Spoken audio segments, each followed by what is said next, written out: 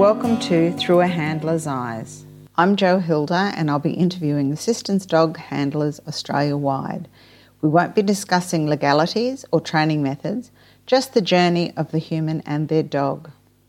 Hi, today I welcome assistance dog handler Elise and her dog Luna from Victoria. Elise and Luna are organisation supported. Hi Elise, it's great to have you here. Hi Jo, it's lovely to talk to you. When did you get your first assistance dog?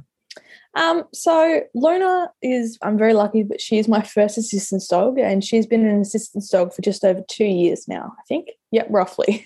Okay, so what influenced you in making the decision to have an assistance dog as part of your medical plan?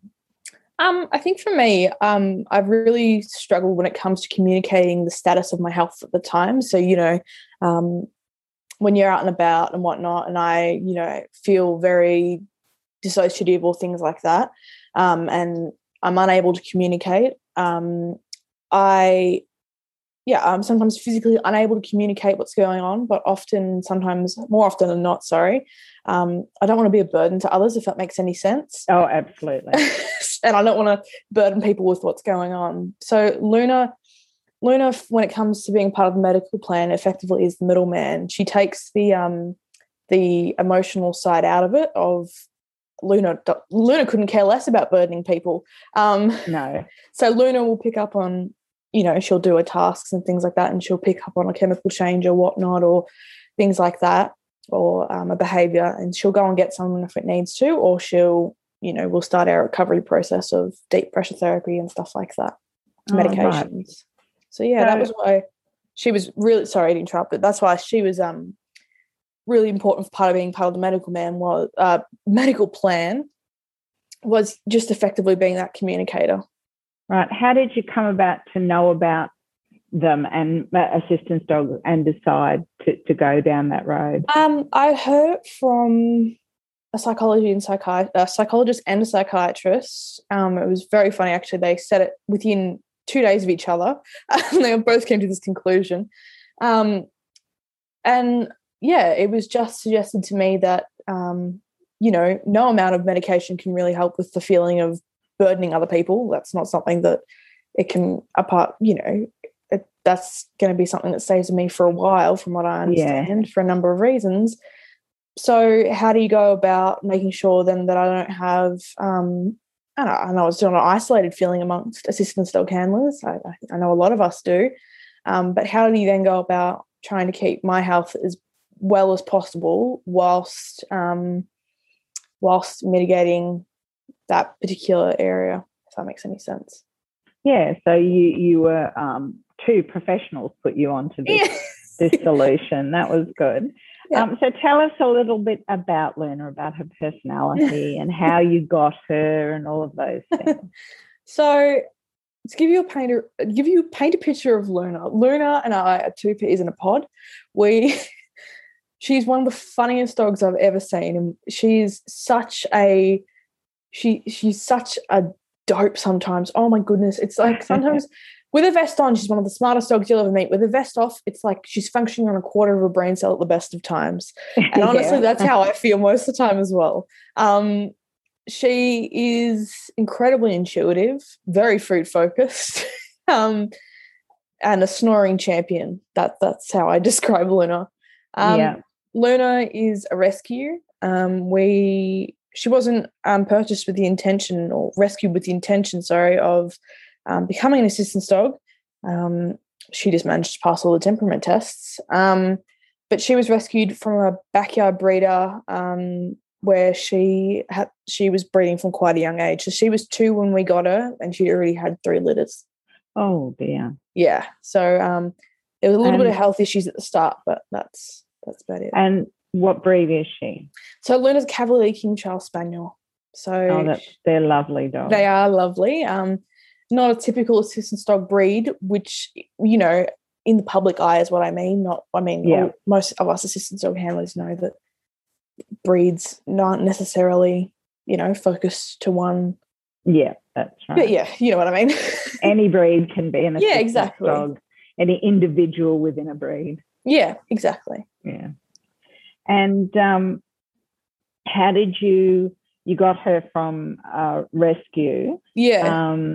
And how long did you have her before you decided that you would like to roughly train her? 6 months. She came to us, so she didn't reveal her true colours for about 6 months. So she was she had, I wouldn't say a fair few, but she had some obedience issues at the start, which was fair enough because she spent most of the time in the kennels and things like that.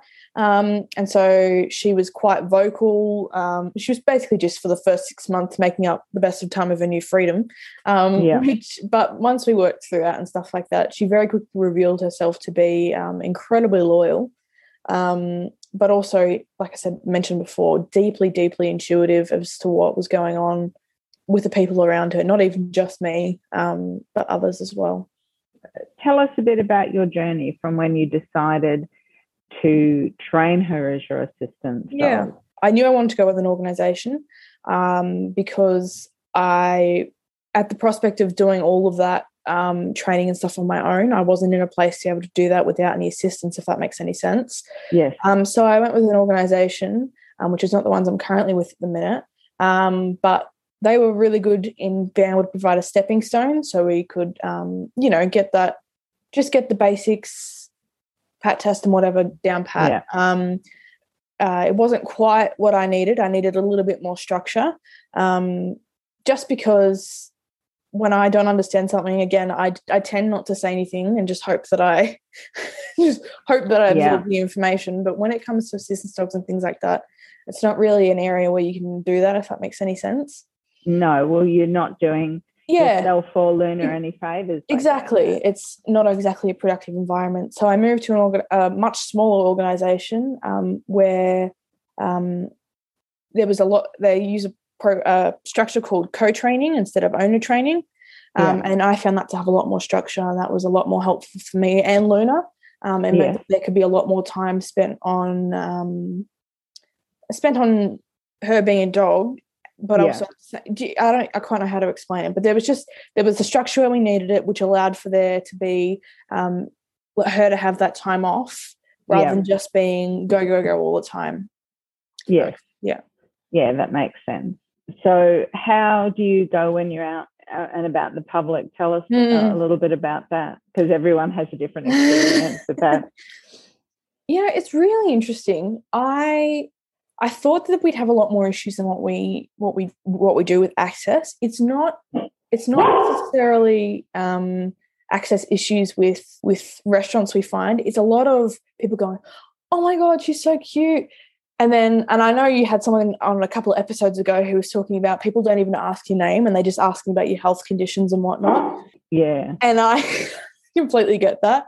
And often I'll get asked, "What's she for?" And I'll just say medical alert to be as vague as possible. And then most people will take that and they'll get the hint of, you don't ask any more, personal questions. But you always get those couple who's like, "Yeah, so what specific condition do you have?" And all these things. It's like, I don't want to talk about this. Do you know what I mean? It's and that's the aspect I've really struggled with, and I think I rely very heavily for coping for me, or previously to having Luna, on being invisible. Yeah. Of being kind of a chameleon, if that makes sense. If I wasn't, I would observe people's behaviours and things like that. And that was my primary coping strategy. But when you have an assistance dog, you become the focus of a room. So when you walk into a room, it's like, "Oh, people, oh, it's a dog." Yeah. And so that I've really struggled with and still do, with having such a visible sign of my struggle, if that makes sense. Yeah. But in the same breath, I also think that it's not necessarily a negative thing. It's uncomfortable for me, and that's not necessarily a bad thing, because by me having something that's not invisible, it means then that if something was to go wrong, it's more clearly signposted that I might need some extra help, if that makes sense. Yes, absolutely. Yeah. So she says she's sort of like a double-edged sword. She exactly. draws attention to you, but by the same token, she draws attention to you. Mm-hmm. So if you need help, that you can do that. Yeah. You can get it. Yeah, absolutely. How did your friends and family react to you deciding on having an assistance dog?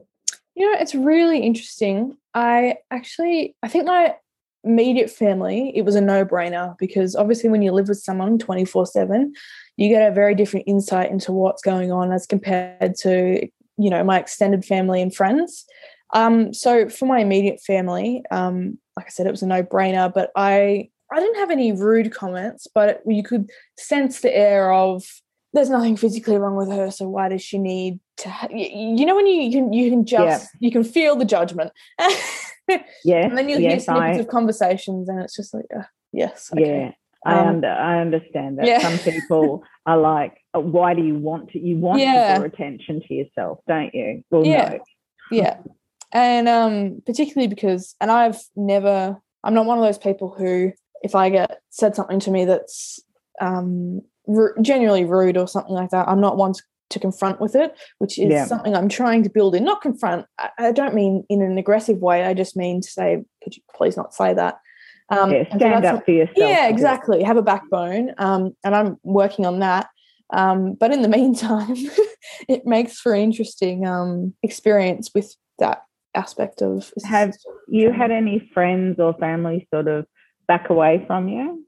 Not really. I think, if anything, it made the friends that I did have, who I was close with, come in even more, if that makes sense, because I wasn't able to, again, hide what was going on, and they became a lot more involved in my treatment, if that makes any sense. Because Luna, if I was having an episode, Luna would go over and be like, hey, come on, we got to see what Elise is doing. She would go get a friend, and automatically I wasn't able to shield myself from that. And so in that sense, we became a lot closer. And I'm pretty, I'm lucky in some senses that most of my immediate family is interstate. So I don't necessarily see them to hear as much of those conversations, if that makes any sense. Yeah. So it's worked pretty well. Okay. So now I'm going to ask you a few questions I ask everybody. What piece of advice do you wish someone had given you when you first started your journey? So for me, I really, I don't know, this is going to sound very pretentious, but for me, my main outlook on life is kindness and compassion above everything else. And I think that sometimes I even catch myself doing it. I think that means outwardly, be kind and compassionate to everyone else. But I also think a large portion of that is being even more kind and compassionate to yourself. And I think for when it comes down to assistance dogs, every man and his dog, which no pun intended, will have an opinion or something to say about your dog, from its training to its breed to the way it walks. And I think you just have to acknowledge it and move right along, because realistically, you're just doing the best you can with what you've got, and that's enough. Yeah. And in the same breath, though, I'd also see, I think that most people you see on social media, on the Facebook groups or whatnot, commenting things that you might initially get quite frustrated with. I don't actually think they're trying to be annoying or rude for the most part. I think that people do genuinely want to help where they feel they can, but they overstep their boundaries. And sometimes you just have to set up the boundaries in regards to how you perceive and interact with those people, and put your compassionate pants on and actually go, you know what, this is my circumstances. And so that would be. That's right. I am 100% with you on the be kind and compassionate to yourself, because we are often our own worst enemy, aren't we? When if Rory makes a mistake in public, I automatically think, oh, people are going to think I'm a terrible trainer, or I'm, what I mean? Like, and we always, we always beat ourselves up. And quite often in the spaces of like Facebook and places like that, I always think to myself that the most aggressive, nastiest people are probably the ones that need kindness the most. Yeah, absolutely. So I try and try. We're not always 100% good with that. Tell me, what's the best thing about having Luna? For me, I think that the best thing about having an assistance dog is having a safety net there ready for when I need it, if that makes sense. I always have something to fall back on if stuff hits the fan. And I think what from the public looking in, I think can be difficult sometimes, because some days I might never need that safety net, but there are other days when I completely depend on it. Like, it is the only way I can get out the house is because Luna provides something to focus on rather than what's going on inside my head, if that makes any sense. Oh, absolutely. And absolutely. So I think, but those for me, and I'm not sure if I'm allowed to say this on here, but I have PTSD. And so for me, it's those episodes that can sneak up behind you, and you don't wake up in the morning. Well, sometimes you do, but you don't wake up in the morning going, yeah, I know, I'm going to have an episode today. Like, yeah. So, and I think lots of people will sometimes think that she's doing nothing, which all of us assistant dog handlers can appreciate that there's very little time where that's the case. But when, in effect, you just never know when things are going to happen, and you just have to be prepared for it and have that safety net. And so, like I said, she's always there. And even if I don't want it, like, she loves, sometimes I'll be having a shower or whatnot, and she'll push open the door and she'll put her nose to the glass. Just like, that's a bit creepy for the that's some serious eye contact that I just don't want. Yeah, I get that, but people don't realise that our dogs are there for us for our worst times. And I have mobility issues, and some days I walk as straight as an arrow and like a trooper, you know. Yep. Other days I can barely drag my legs behind me. Yeah. And so it's like most things. You prepare for the worst and hope for the best. And our dogs are part of that preparation for the worst, aren't they? Absolutely. What's been your biggest challenge along the way? I think what I was mentioning before about me not being able to be invisible, and I know that it's not specifically her, but as a team, I think that perhaps my uncomfortableness, I'm not sure if that's the word, and anxiety tends to travel down the lead and I think that it's been mitigating that and I'm really lucky that my trainer I'm quite close with, and so when we go out and we train, there's very much a focus on me allowing myself to take up space and ask for what I need. But that's not something that comes naturally. And so obviously it's a skill that you practice. Yeah, I'd say that's our biggest challenge, or no, it's the biggest for me. It's the main negative is not being able to just make myself appear neurotypical. So that would be one of the worst things about having her around. Luna has her own Instagram page. Yes, she does. Which I will put in the show notes so people can go and have a look how beautiful she is. Yeah, and she also has a Facebook, but that's just it's the same username. Oh, very good. Yep. All right, I'll put them both in. Thank you very much for talking to me, and I hope things continue to improve. Thank you. Thank you for having me. Thank you. Thanks for listening. If you've got any questions or you would like to be a guest, email me at throughahandlerseyes@gmail.com. Bye.